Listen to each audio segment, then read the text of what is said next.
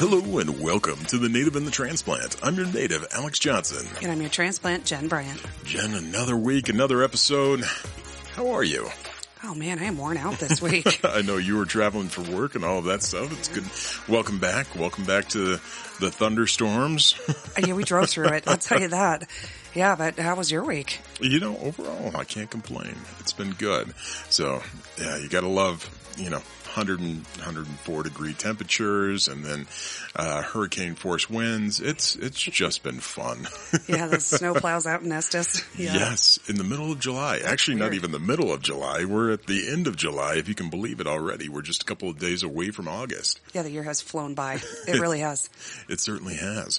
So a couple of things that we are going to talk about in this episode. First off is we are going to talk about the weather because it's on top of everybody's mind. We figured might as well. Yeah. And then gas prices and oil and gas, especially within northern Colorado. And then our main story for this episode is dealing with the overall economy.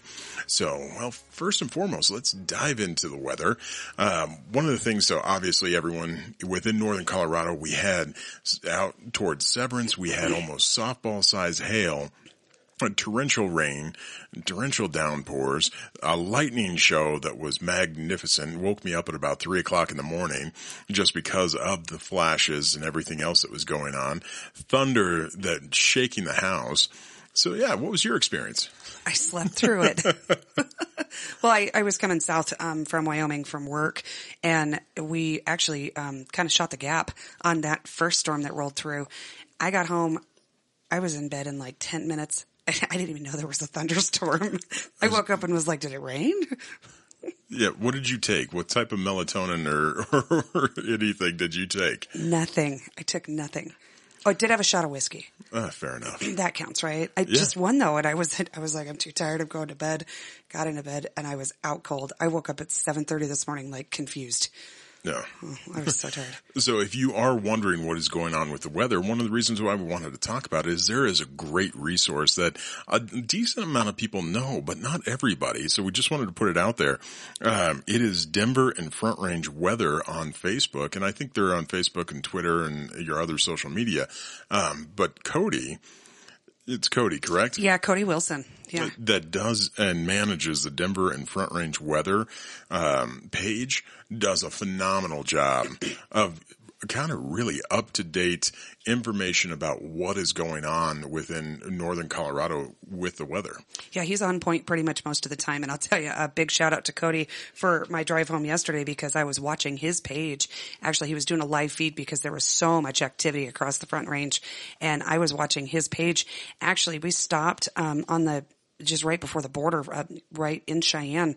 And we held for about 10 minutes because he's so accurate. And honestly, I kind of checked the radar, watched what he was saying, stopped for about 10 minutes, filled up with gas, got back on the road, and were able to shoot a gap right there on I-25. And as we came through, man, obviously not to the extent that Estes Park had, but there was hail all over the roads. I mean, there were people pulled over. We were literally just a couple minutes behind the storm. And then, of course, the next piece of it came over, but it was pretty impressive. Yeah, I couldn't believe that Estes Park got, a foot of hail? Yeah, that was insane. Of course, when we were younger, I'm sure you remember, we used to get that all the time. Yeah. So weather patterns, climate change, whatever, but it really was pretty impressive to see that kind of hail in Estes Park.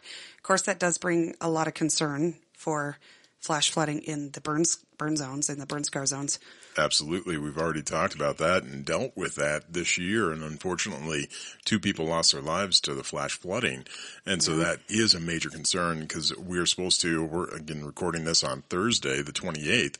So last night we had major thunderstorms. We have the potential this evening to also have major thunderstorms and then also tomorrow. So heading into the weekend where then it's going to heat up a little bit. Yeah, and actually Cody just put an update on the Denver and Front Range weather page, and he basically said that, the cloud cover is kind of capping the atmosphere, and we're not going to have as much thunderstorm development, but we still have all night to go, so keep an eye out. Yeah, so definitely be safe. Yeah. And let's dive into oil and gas. Oil and gas, it is amazing to me how controversial the topic of oil and gas has become over the last few years. Absolutely. And it's a personal point of contention for me. So Yes. So with your spouse that works in the oil field. Yep. He's out on the East Coast actually because he can't work in Colorado. So yeah. So I want to take a moment because if you've filled up with fuel recently, you've noticed that gas prices have come down a little bit, and wanted to dive in as to the reason as to why. So it's not because President Biden is, telling all of these oil companies that they need to lower their overall prices. It's not him, begging the Middle East, even though he was given, energy independence when he took office. We aren't going to dive into that. We're actually wanting to talk about oil and gas. So part of the reason why we're in this situation where gas prices are coming down, a lot of people aren't familiar that we're taking a million barrels a day out of our strategic oil reserve. Yeah. Not to mention that we've given or sold off a bunch of that oil reserve to China. About 6 million barrels. But that infuriates me, but I want to do it. I want to talk more here over within the United States. Yeah, absolutely. Because it affects the Front Range quite a bit. It does. And we've had an awful lot of issues where, again, this is going back to 2018. This is going back further to 2016 as far as with what was originally Amendment 112, where we, the people in Colorado, we voted that down. Yep. We made a decision that was not right for our state. We did not want to have all of we did not want to shut down all of oil and gas production within the state of Colorado. And that was what the people voted on. And it was still, I'm pretty sure that it was like a 57 to 40% type deal as far as those that did not want it versus those that did. Yeah, it was a pretty big margin. I mean, we're not talking 1% or 2%. Correct. No. And then they went ahead, our Colorado legislature went ahead and passed Senate Bill 181, which essentially did everything that Amendment 112 was supposed to do, but they couldn't get it passed by actually going to a vote. Correct. So then they went ahead and did it anyways. So, and then now we're dealing with situations, in particular Larimer County, that is very anti-oil and gas. You have Loveland that's anti-oil and gas unless it involves the McWhinneys. You have Fort Collins that has banned oil and gas. You have Berthoud that's talking about banning oil and gas. The question that comes to mind is why? Oh boy, that's a big hot basket of mess. So of course there is always going to be the ecological concerns. And Colorado, of course, is a beautiful state. We have a lot of tourism that comes in. We're known for how beautiful and I mean, just serene the state can be. And oil and gas does have a tendency to do some damage to the environment. And I say some, but quite a bit of damage to the environment if you have companies that are not really being mindful of what they're doing to the land. That, unfortunately, any company, it doesn't matter if it's just an oil company, but any company is going to be doing some destruction to the land. The other piece of that is the fear of fracking. And if it does, if it seeps into the water supply, or if it, say, causes earthquakes because it destabilizes the ground. Those are all huge concerns, but I don't really know how well those studies have been done, number one. Number two, who pays for them? And then number three, who does it benefit? Because, we have a governor of our state that has a lot of land that he made a lot of money off of from oil. Still. He's making a ton of money on that oil. And I've talked about this before, but we need to be very careful that we do not have serious dependency on foreign countries for our oil. Because that is how, you want to talk about how a recession starts, when we are dependent on other countries and other entities for that, we are in trouble. And there is a lot of oil in the United States of America. Yes. I am just a little concerned. I want to throw this in there because I'm sure you're thinking about it, but I'm just a little concerned that if, other countries suddenly own pieces of our land, they are not going to care what our regulations are. They are going to frack and they're going to drill for oil on those pieces of land. And you have to imagine that they've got mineral rights. So they are going to drill that, and they are going to make, number one, they're going to make money off of us, which of course, but number two, let's talk about how much damage could be done by those countries. I just throw it out there. So, and that's actually kind of where I wanted to go, is when we talk about oil and gas and everybody's wanting to have this major push away from oil and gas, the frustration that I immediately have is that we don't have the infrastructure to get away from oil and gas as it currently is. We've seen that time and time again all across the nation. But in addition to that is, in particular within the state of Colorado, even with all of the regulations from Senate Bill 181, it is far cleaner to be able to drill for our own oil because we regulate it and because we have the EPA, because we have some of these other government entities that are kind of the watchdogs on what is happening and being able to control that. And so it is far easier to have a cleaner drill site, cleaner extraction. Sorry, I was looking for the word. A cleaner extraction for our oil and gas when we're in control of it. Well, and the reality of that, what you just said, is that if we have to rely on foreign sources for our oil, number one, we have no idea what they are doing with that oil, how they're getting it, if it's a cleaner way of extracting it or drilling it, essentially. And we're also contributing to damage to the environment just by transporting it to us when we have it here. That's the dumbest thing I've ever heard. Yeah. And then in addition to that is dealing with the overall jobs and what has taken place within northern Colorado. How many people have left? How many people have moved out of state?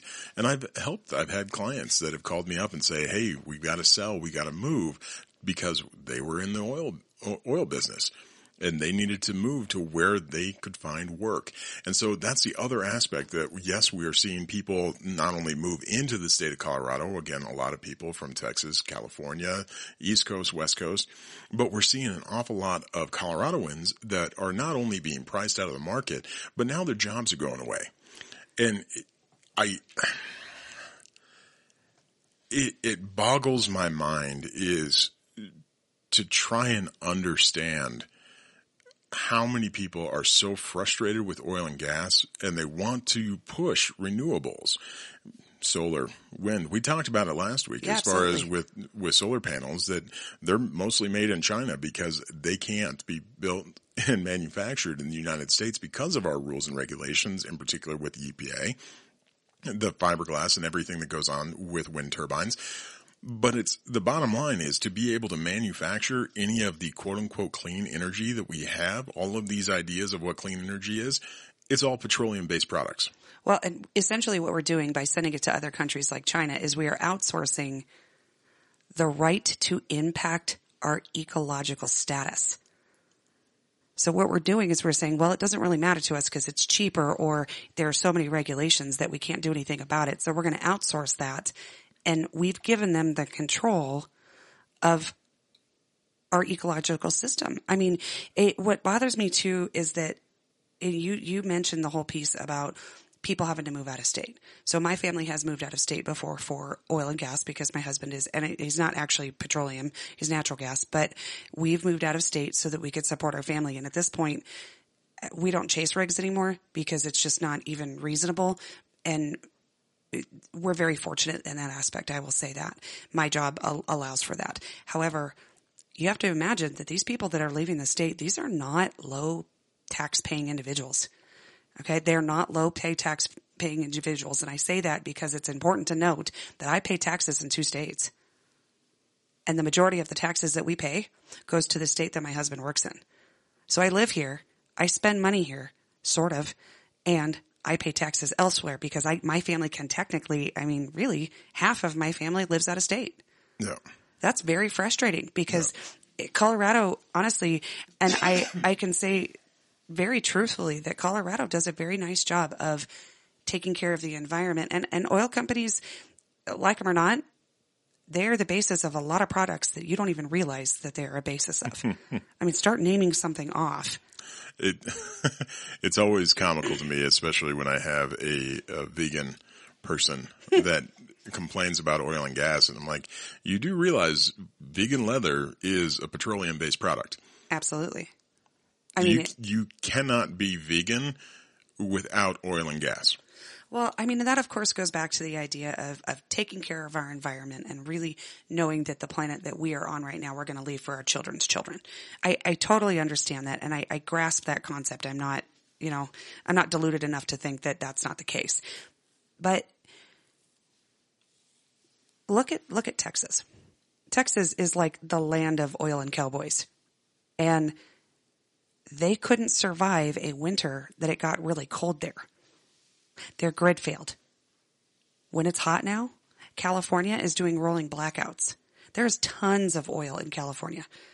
They're not able to sustain what we need as a country in order to be not even fruitful, just to survive. Yeah. And now you're devastating the families. That was my biggest argument when the county decided to put a moratorium on oil and gas was you have no idea how much taxpayer income and how many people's lives are affected by this. Because, okay, talk about taxes, but let's talk about how many families are affected by this. The amount of money being put into the economy, if we want to talk about a recession, that's exactly what's happening here, is we have destroyed our ability to produce income. So I guess I'm curious, what industry is next? Oh, there are many. There are many. So, but to kind of finish up with oil and gas, this is part of the reason why I wanted to bring it up is to get this information out to you, because if you look at mainstream media, they aren't really talking about it, but it's something to have on your radar. There's 180 days of 1 million barrels a day coming out of our strategic oil reserve.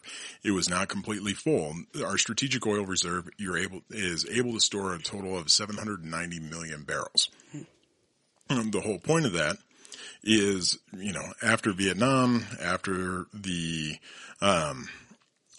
gas crisis in the 70s, they opened up the strategic oil reserve, making sure that we had oil in case there was, whether it be major natural disasters. After Katrina, they reached into it. Whether it's war, they've reached into it for war and other entities. We were only at about 2/3 full, about 520 million barrels in our strategic oil reserve. After 180 days, that is going to be ending in the end of October, is when this 180 days is finalized. We're going to have, for the first time since they put into place the strategic oil reserve, less than 400 million barrels of oil. And it's possible we'll have less than 300 million barrels. That's pretty alarming. I do want to put out the point that during COVID, the strategic reserves, even the oil companies, there wasn't anywhere to put anything that they were drilling. So pretty much every oil rig in the country shut down because there was nothing. They could drill all day long, but there was nowhere for it to go. And that, of course, was because people weren't traveling and doing all those things. And we did see a pretty big ecological impact as a result of that. I mean, across the planet, right? But this is really, really problematic. And we're suddenly selling this off.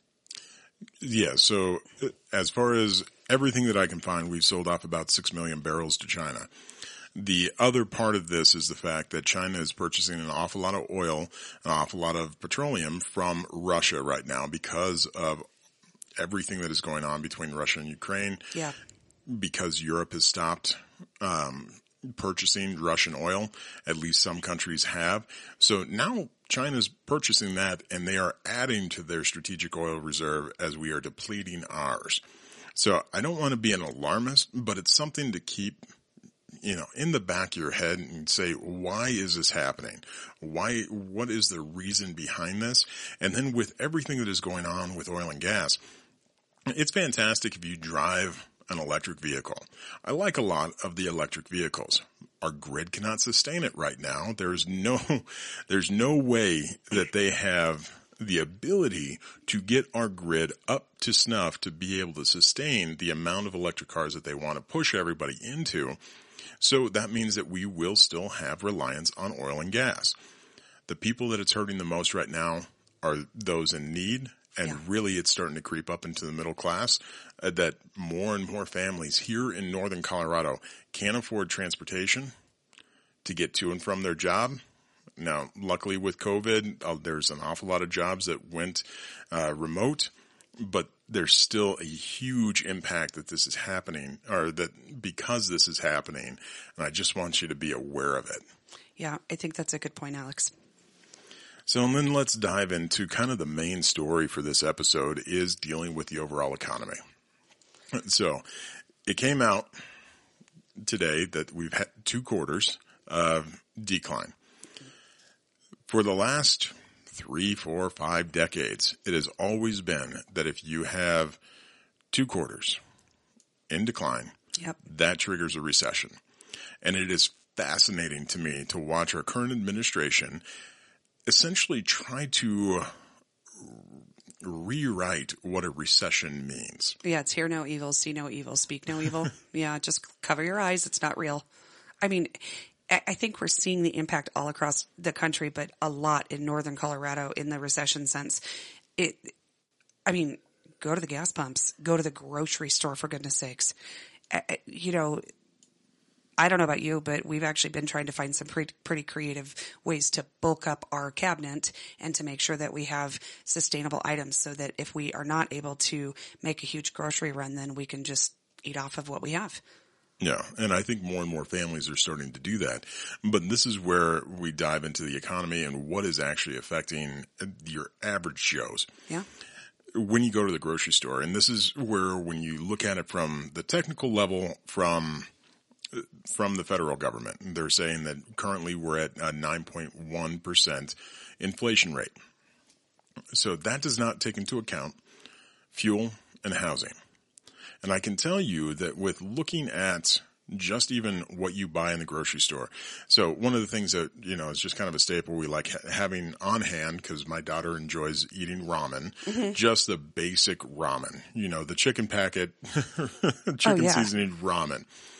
About 4 months ago, a 48-pack case of that from Sam's was about $7. Yeah, which is what it should be. Now it's almost $14. Well, and it's not the brand that you were getting before either, was it? Correct. So that's some of the stuff that we're looking at is meat has gone through the roof. And you look at all of these things that are happening right now, and we haven't even hit the beginning of the increases. And why I wanted to talk about the overall economy is all of the intricate pieces that come together with the economy. One of the first things that we'll start with is the overall farming industry. Yeah, I was just going to say, yeah. So because we are in a drought, water has increased in price pretty dramatically. Fertilizer is 300% increase. 300%? Seriously? That's huge. Massive. I mean, that's a big deal. Yeah. Okay. So when you look at a lot of this stuff that's happening, you have the overall cost of just producing 1 acre of whether it's barley, whether it's wheat, whether it's corn. You look at the overall cost just to be able to get that to grow and to get it out of the ground. The costs have gone up astronomically. Right, and it's not like farmers are charities. They have to feed their families too, and they're working pretty hard to make sure that they're putting out a quality product. And even if you may not be able to produce as much at that level, if you're going to pay that kind of money for 300% increase in fertilizer cost, you're probably going to put out a little bit smaller product. Correct. Truthfully, because you're going to buy less. So, well, at that point in time, even if you're able to put out the exact same amount, you have to sell it at a much higher rate to be able to recoup your costs. Right. Because you have to sell it at a higher rate to recoup your costs. Now, incidentally, everything downline has increased in cost. Meat, again, feed for our animals. You look at processing. Now, one of the issues that we have is we only have 4 main processing companies within the United States, and so they're able to essentially have a monopoly is really the best way. They essentially price it to your ranchers what they're going to pay for your cattle. There's an awful lot of independent ranchers that are now getting kind of in the business of processing their own meat, doing all of that stuff, and being able to sell it to the public because of everything that is going on within our ranching within America right now. and this is happening right here in Colorado, is we have JBS over in Greeley that is a major producer. All of a sudden, if we aren't seeing the overall price increases yet. Yes, we are seeing them increase. I mean, shoot, just even a pork shoulder that a couple weeks ago would have cost me about $14 is $20. Yeah. And that is nothing to what the pricing increases are going to be within about the next 3 months. Because now all of these costs to raise the cattle, so everything, and to go off on a tangent, luckily the bill did not pass, but they were trying to push through a bill that we had talked about, 3-4 months ago? Yeah. That they were going to mandate that any cattle could not be butchered until it was at least 3 years of age. The overall cost of getting a cow, getting any animal to 3 years before you can butcher it, it doubles or triples your costs. Well, and just on a tangent on that one, just for the record, here's the thing. That means you have to double or triple how many animals you have, because you're going to try to stagger those so you can continue to make profit. So your cost is going to go up pretty significantly, but also let's talk about the environmental impact. I'm just throwing that out there. We don't have to. I'm just saying now that you have to have double or triple for it to be economically sound for your farm to raise those animals to produce meat so that the cost doesn't go up. That's a ridiculous cycle that I don't even think is reasonable at all. So continue. I'm sorry. No worries. That's a good interjection. But dealing with the overall price increases, so we are probably about 4 to 6 weeks away from seeing the cattle that cost more to produce actually hit the shelves. And when that happens, you're going to see meat prices probably double from where they're at right now. Yeah. I mean, and as not being a meat eater, so being a non-meat eater and now being a meat eater, you don't realize how much meat actually adds to your bill, but it's really it's significant. It is significant. That's exactly why my family has started looking for other options of protein sources that isn't just meat. We're not anti-meat. Just you have to find a different source, because if you can't afford to feed your family, the problem is that those other sources are also going up in price. Correct. And that's where I've seen a lot of people, a lot more farmers and ranchers that are willing to sell cattle, just sell a quarter, sell a half, sell a full cow. And they're looking at that direction instead of going through any of the major producers. They're looking at just doing it on their own. I mean, I, for one, support that wholeheartedly. That's one of the things that I like to do is I like to get a quarter or get a half when I'm able to.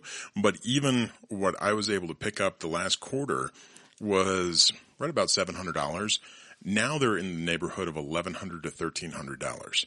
Ouch. So on top of everything else that is going on is even looking at these alternate sources to be able to acquire meat, it's already doubled in price. Well, I mean, even just go to the very basic. Look at the cost of eggs. Very much so. And even Sam's was out of eggs the other day. Yeah, because you can buy them in bulk for pretty cheap right now. The fact that Sam's was out of eggs, I mean, it used to be $2 for a carton of 12 eggs. Yeah. Now it's $4, $6. I've even seen if you want the full organic brown eggs and all of that stuff with all the labels on it, you're talking $8 for 12 of them. Absolutely. I mean, they're good eggs. You know, we have a source, a friend of ours actually raises chickens, and I buy chickens from them. And I get duck and chicken eggs. But sorry about that. A little bit of a slip some up. words, guys. Sorry. I get duck and chicken eggs, and they're really, really good, but I still pay about $5 a dozen. Yeah. I mean, that's, you know. So this is where when you look at just these simple aspects and what we're hearing from the federal government, what we're hearing from the state, and then also hearing from local governments right now, I ask you to pause and let common sense come back into the room. Because I'm so tired of being lied to. We are lied to on a daily basis by every single news outlet. It seems like. And correct me if I'm wrong. No, you're not wrong. I'm not going to correct you. And I know the struggle that we have just even trying to get guests. We've been lacking in guests partly because we've had people confirmed, and we've had 2 guests very, very recently that within 24 hours of recording that they refused to come on. And these are people that are actively running for office under the Democratic ticket. I don't want to say anything as far as one side or the other. We've been called out. We've been told that, you guys are a bunch of right wingers because that's all you have as far as your guests are concerned. That's not true. We have actively tried to bring people from both sides of the aisle on to have the conversation, because that is what I think is the most important thing that we need right now within our society, is we need to have just the conversation with all different ideologies, to be able to have a better understanding of why is it that you're running for this seat? Why is it that you believe, and do you believe with everything that is on the Democrat ticket or on the Republican ticket? Where do you stand aside from the party? And I can tell you, as running as an independent, that is the most difficult thing to do in this nation, is to run as an independent or unaffiliated candidate. So I can understand why people go to the parties, because you almost have to in order to get elected. Sure. But you have your party stances. One of the easiest things that we can bring up is the fact that next week, Tabor reimbursements are coming out. So single, you're going to get $750 for a couple, $1,500 for tax reimbursement. It's not just a handout. It's part of Tabor. Yeah, you paid taxes. They're giving it back to you. The Taxpayer Bill of Rights within the state of Colorado, that you overpaid, they overcollected in taxes, and this is your rebate. This is the money that has to be, by Colorado state law, refunded to the taxpayers. That's not the way it's being spun. Of course not. Absolutely not. Why would they put it in a light that would make them look bad? But keep in mind that within the Colorado Democrat Party, under their guidelines on what they believe in, they want to abolish Tabor. Yeah. So keep that in mind as you get this money, and they're trying to spin it that this is some great gift that they're giving to you. No, they have to do it. They are required by law to do this, and they're trying to abolish that. They're trying to truly abolish the Taxpayer Bill of Rights. And to go off on a little bit of a tangent, one thing that we're seeing is because of the amount of unemployment checks that were spent because of COVID, because all of a sudden it opened it up to a lot of people, where even my wife, who's a hairdresser. Yeah. I mean, she was truly out of work, though.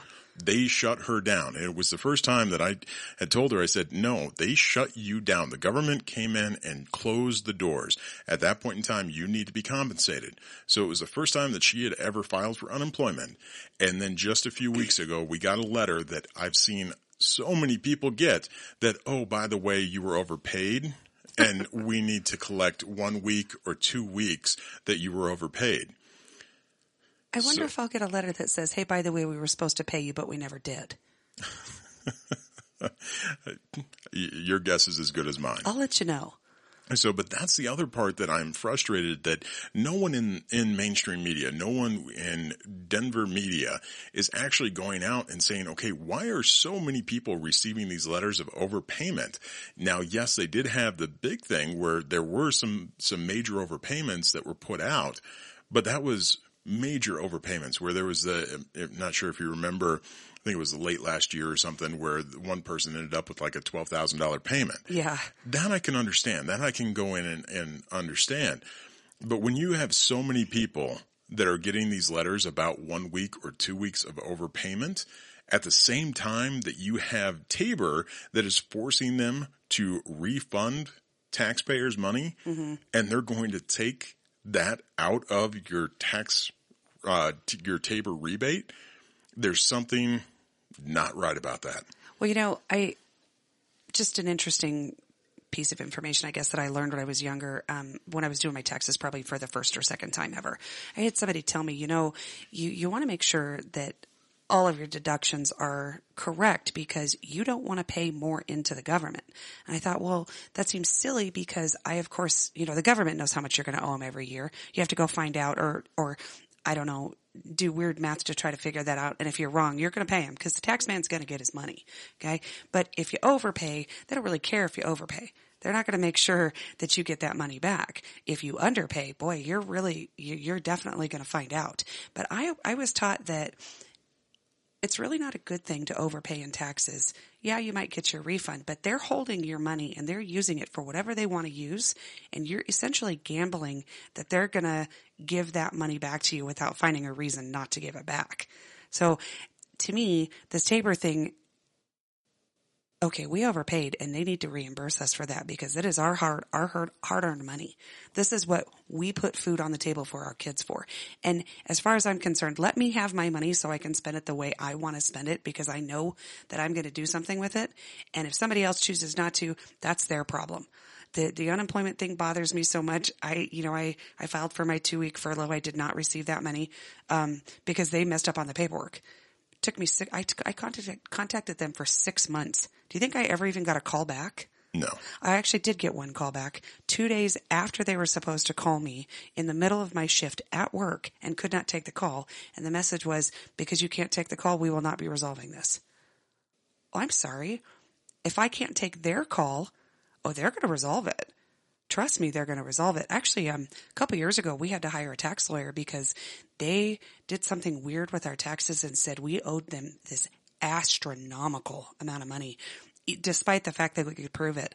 I had to pay somebody several $1,000s to resolve the issue so that we weren't stuck with this even bigger tax bill.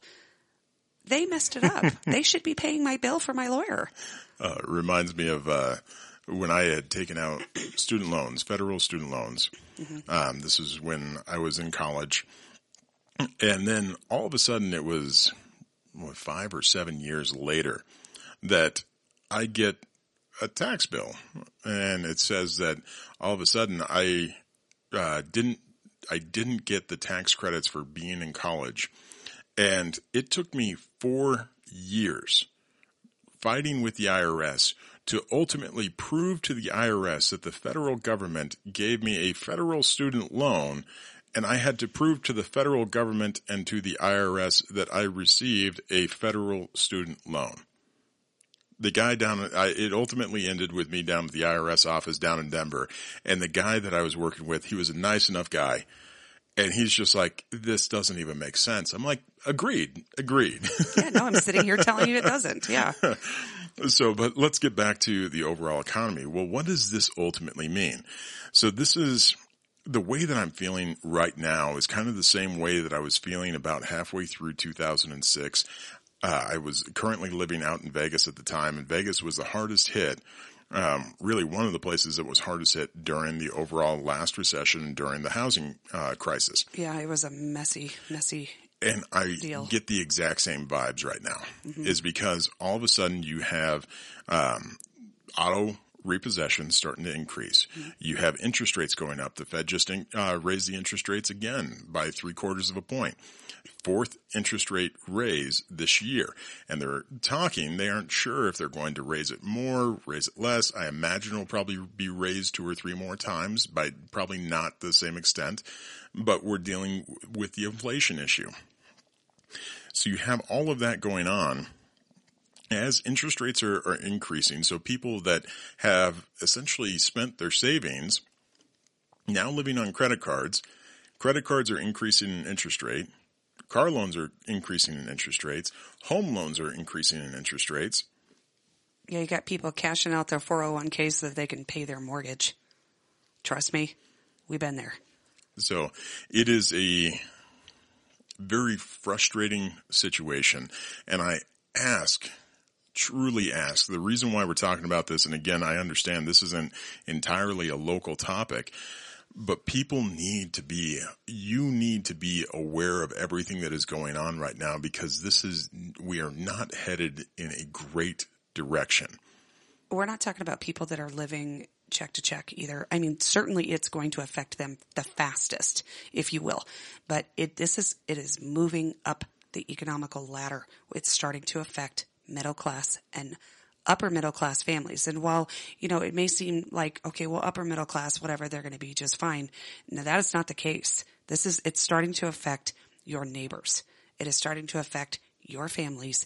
And it really is, I would say this absolutely is a Northern Colorado issue because our housing market is such a mess anyway. And so you're going to start seeing a pretty big increase in people sending in jingle mail. You know, it's getting very, very messy. Yeah, we're starting. One of the things that I look at on a weekly basis is the overall foreclosure report. Mm-hmm. Back in February, there were 2, maybe 3 or 4 properties on that list. Now we're at the point of 2 to 3 pages of properties on that list. Yeah. This is something that is starting to come out and starting to unfold. And the reason I bring this up is with the midterm elections coming up, you have to know where these people stand. Yeah. You have to know where they stand and that they can't just go with the flow to get along, because that's what we've been doing. That's what we've been doing for years. And the frustration that I get is anytime that we start talking about any particular thing, all of a sudden the negative attacks come. I remember when Obamacare, the Affordable Care Act, was being discussed. And I can't tell you how many times that I was within a political environment talking about what the Affordable Care Act was, the fact that we were told by Speaker Pelosi that we have to pass it to find out what's in it. And I'm like, no, this is absolutely absurd. And I was labeled a racist constantly. And I said, I'm not a racist. I'm further from that than really anybody. And I get so tired of being labeled something because I have a disagreement with an ideology or with an agenda. And this is what we're seeing right now. This is part of the frustration that I have, even though we've talked about climate change quite a bit. That's my issue with climate change, is because anytime I try to have the discussion, I immediately get labeled a climate denier. I get labeled so many different things. It's like, no, we need to have the discussions. We need to have the difficult discussions that people don't want to have. Well, I just, in your defense, I want to say that you're one of those people that does probably more research than I even have time for. Truthfully, you read so much and you have a lot of different perspectives. So sometimes when we're talking on the show, I'm looking at you like wide-eyed. I have no idea what you're talking about. But I think the narrative that essentially you're somehow a racist, or that you're a climate denier, or that you're whatever the catchphrase of the week is completely ridiculous. You can't start throwing things like that out at people and saying, well, you're racist because you don't support a president that you don't agree with the bill he's trying to pass because you can't read it. That's the most ridiculous thing I've ever heard. I know you read the CARES Act. I know you read the Affordable Health Care Act. Pretty much every single one that's come through, you have read every single page of it. Not every page of it. Some of those were, when it gets into 1,400, 1,500, 1,800, 2,300 pages. Again, I don't believe that those bills should be passed. I truly don't believe that those bills should be passed. I think we should have a max. If you've ever read one, the reason why I'm stating this is a lot of people will say that it should be just a single page. The overall formatting, you can't get it to a single page. But I believe that there should be a max of 50 pages to be able to pass a bill, that you can't just add and lump everything into these bills.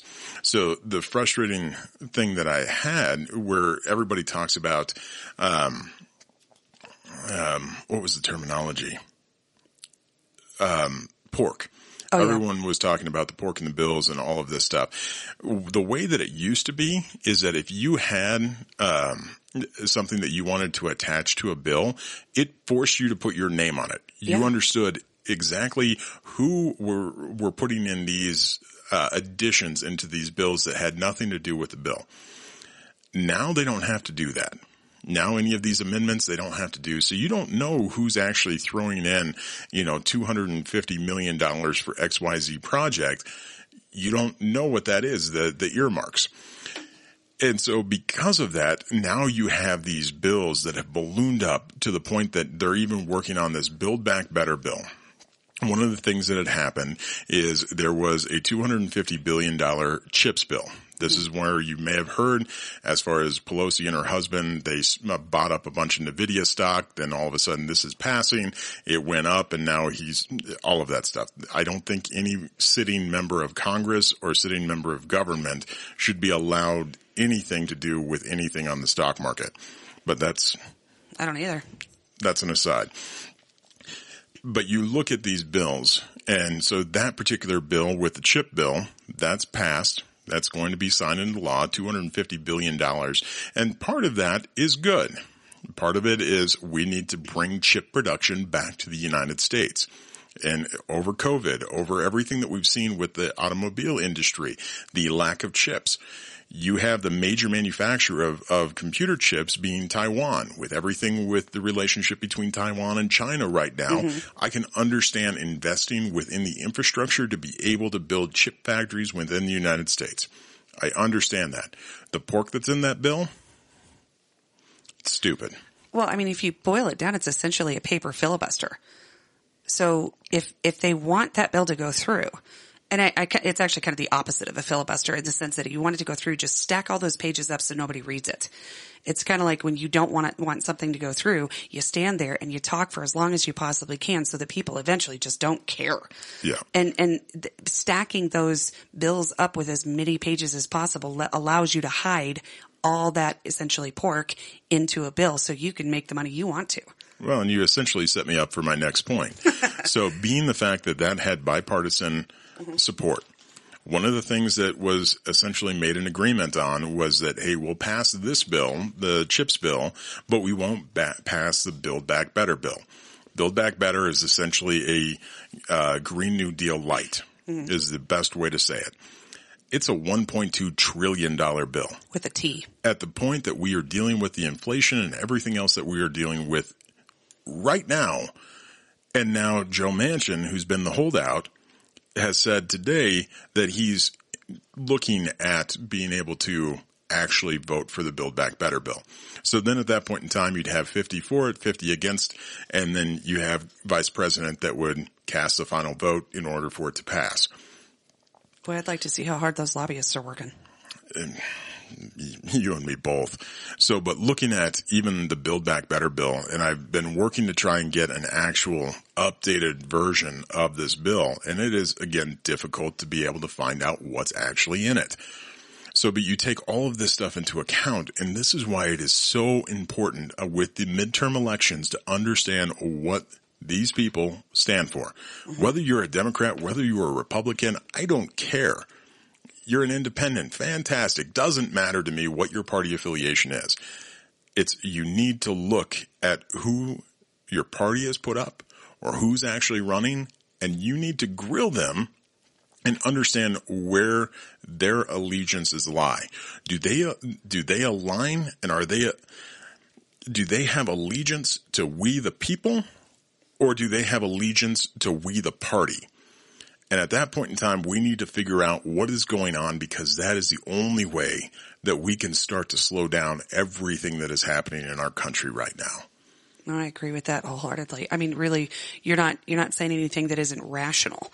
It's interesting. We brought it up a couple weeks ago on the show about the city council deciding to keep the money from the opiate settlement in Larimer County. And that was an interesting move.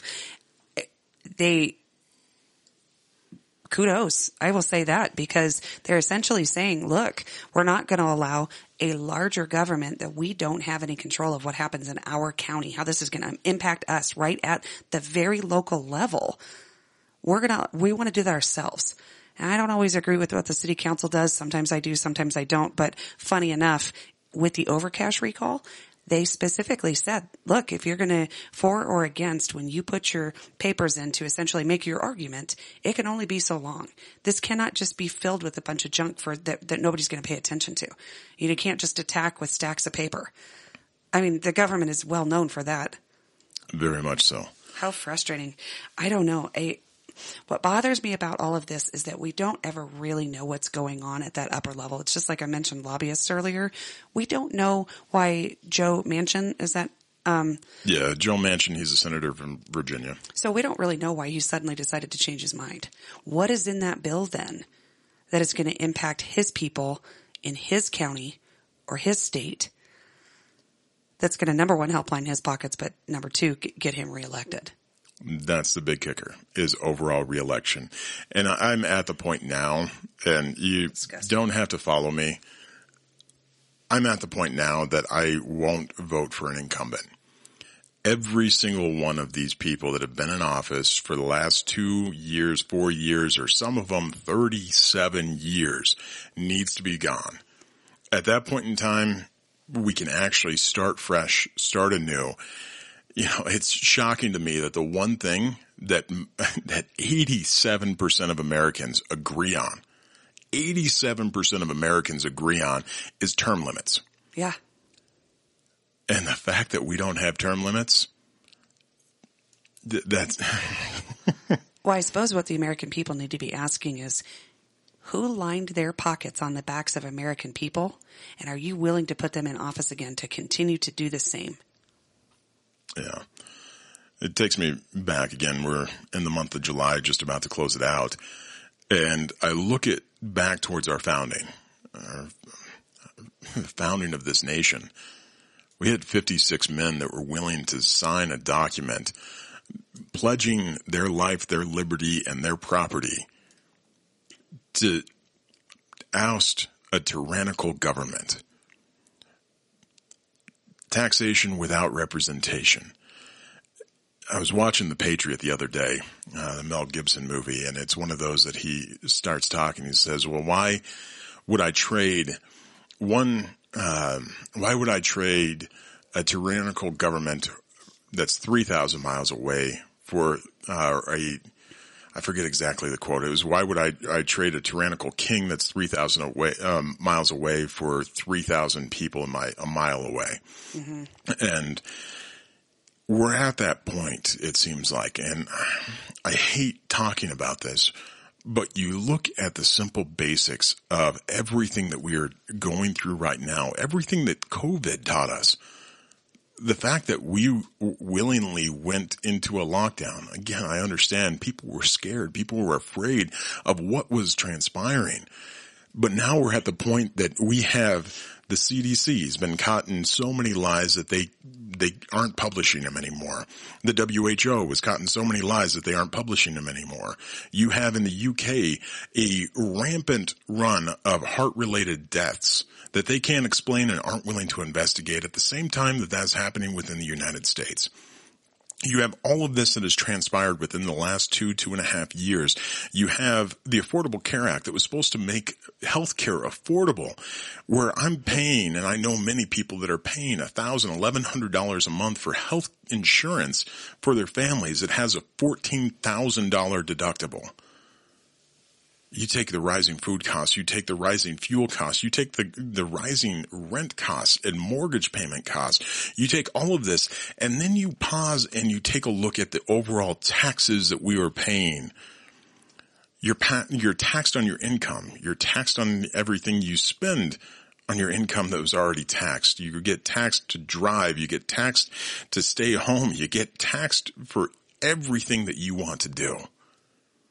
How did we get to this moment in history within this nation? How did we allow this to happen?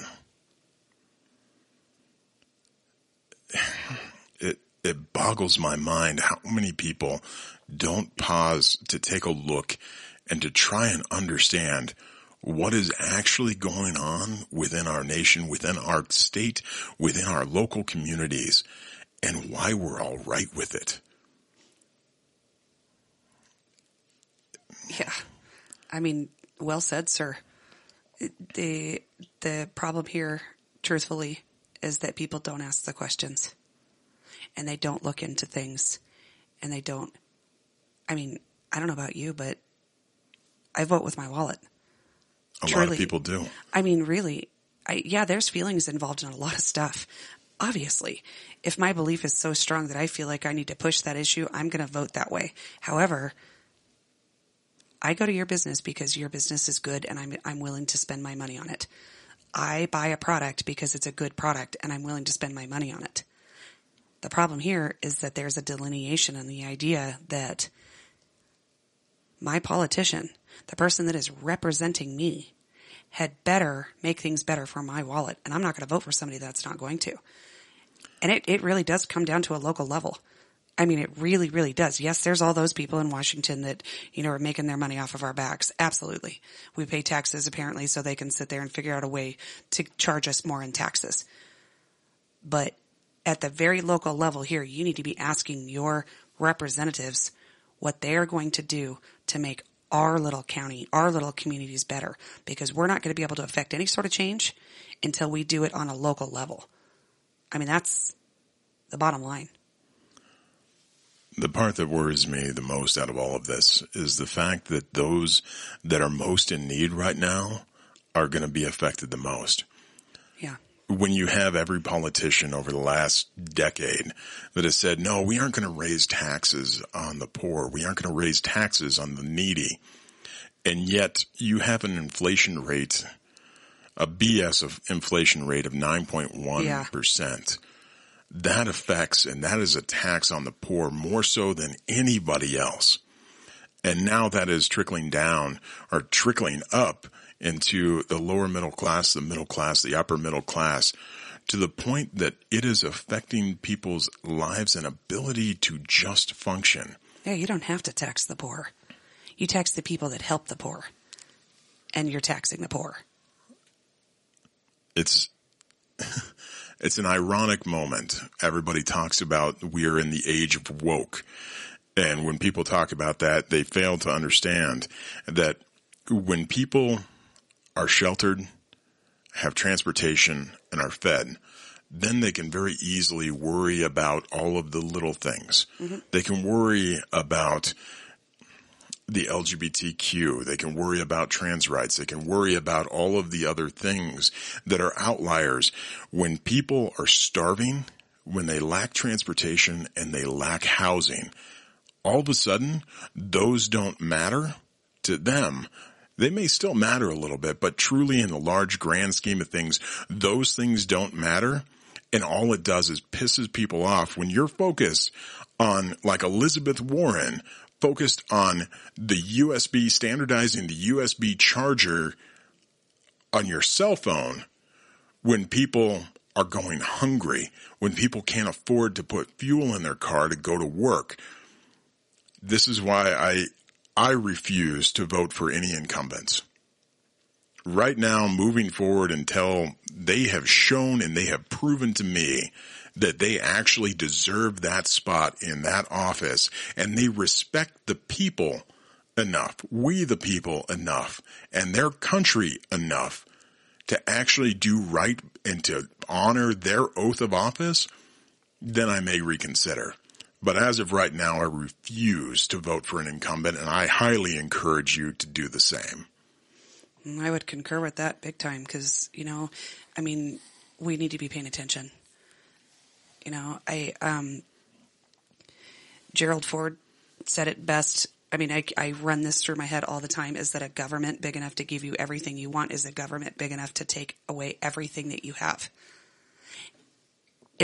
I will say, I think what's really important is that the people that are in that middle level that are doing okay right now are the ones that pay the most attention. Pay attention, because it doesn't just affect you, it affects your community. So when you see those homeless camps getting bigger, when you watch your neighbors clear out their house or everything is sitting on their curb and they have nowhere to go, or when you know that a child in your child's class is going hungry, you pay attention and you find a way to help those people. And I know that's such a controversial subject of, homeless camps and all of those things, but we are going to see a significant increase of people that you know and you care about going to the desperate, and we have got to pay attention. I know that this has not been the most bright and shiny of our episodes, and you may have heard in my tone of voice my frustration, and a lot of that is because of the line of work that I'm in and the people that I talk to on a regular basis, and I'm seeing people struggle on a daily basis, and the fact that this was preventable. This truly was a preventable crisis that we are going through right now.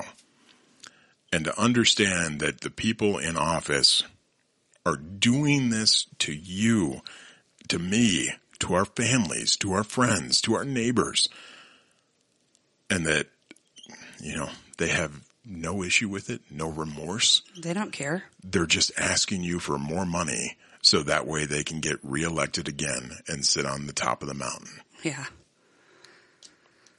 So. I know. So, normally we would leave you on a uplifting note of beer of the week. Unfortunately, I've got some testing going on and that sort of stuff. I have psoriasis and some psoriatic arthritis and that sort of stuff. And so I'm not allowed to drink at the moment. And so unfortunately, that is part of the reason why we haven't had beer of the week for the last couple of episodes, and we won't have it for the next couple of episodes. But soon enough, when we are able to, we will bring back beer of the week, because we have 16 breweries in northern Colorado that were just put out on the list of the top breweries within northern Colorado, and some of them have been on the list. Verboten was on there. You had New Belgium, Odell's. Here in Berthoud, City Star Brewery was on that list. We love City Star. Weldworks. So there's a lot of fantastic beers and breweries that made that list that we definitely want to bring back to you. So. All right, and just a quick shout out to Cody Wilson with Denver and Front Range Weather. If you want to buy him a cup of coffee or a glass of wine to chill out at the end of a really rough night, you can go to denverandfrontrangeweather.com, or even find him on his Facebook page. He's got a Venmo there that actually kind of supports what he does, because he is not supported by any major industry at all. He's not affiliated with local news stations or anything. He does have some great sponsors that he highlights on his page, so check out what he's got going on, and hopefully we'll be able to talk to Cody at some point. Absolutely. Awesome. Well, we appreciate you tuning in, and if this resonated with you, I highly encourage you to share this episode with others. And again, leave us a comment and a review. Subscribe to our podcast on whichever platform you listen to us. And then if you have any comments, please reach out to us at thenative.thetransplant@gmail.com. Again, thenative.thetransplant@gmail.com. And if you'd like, we are always accepting new sponsors.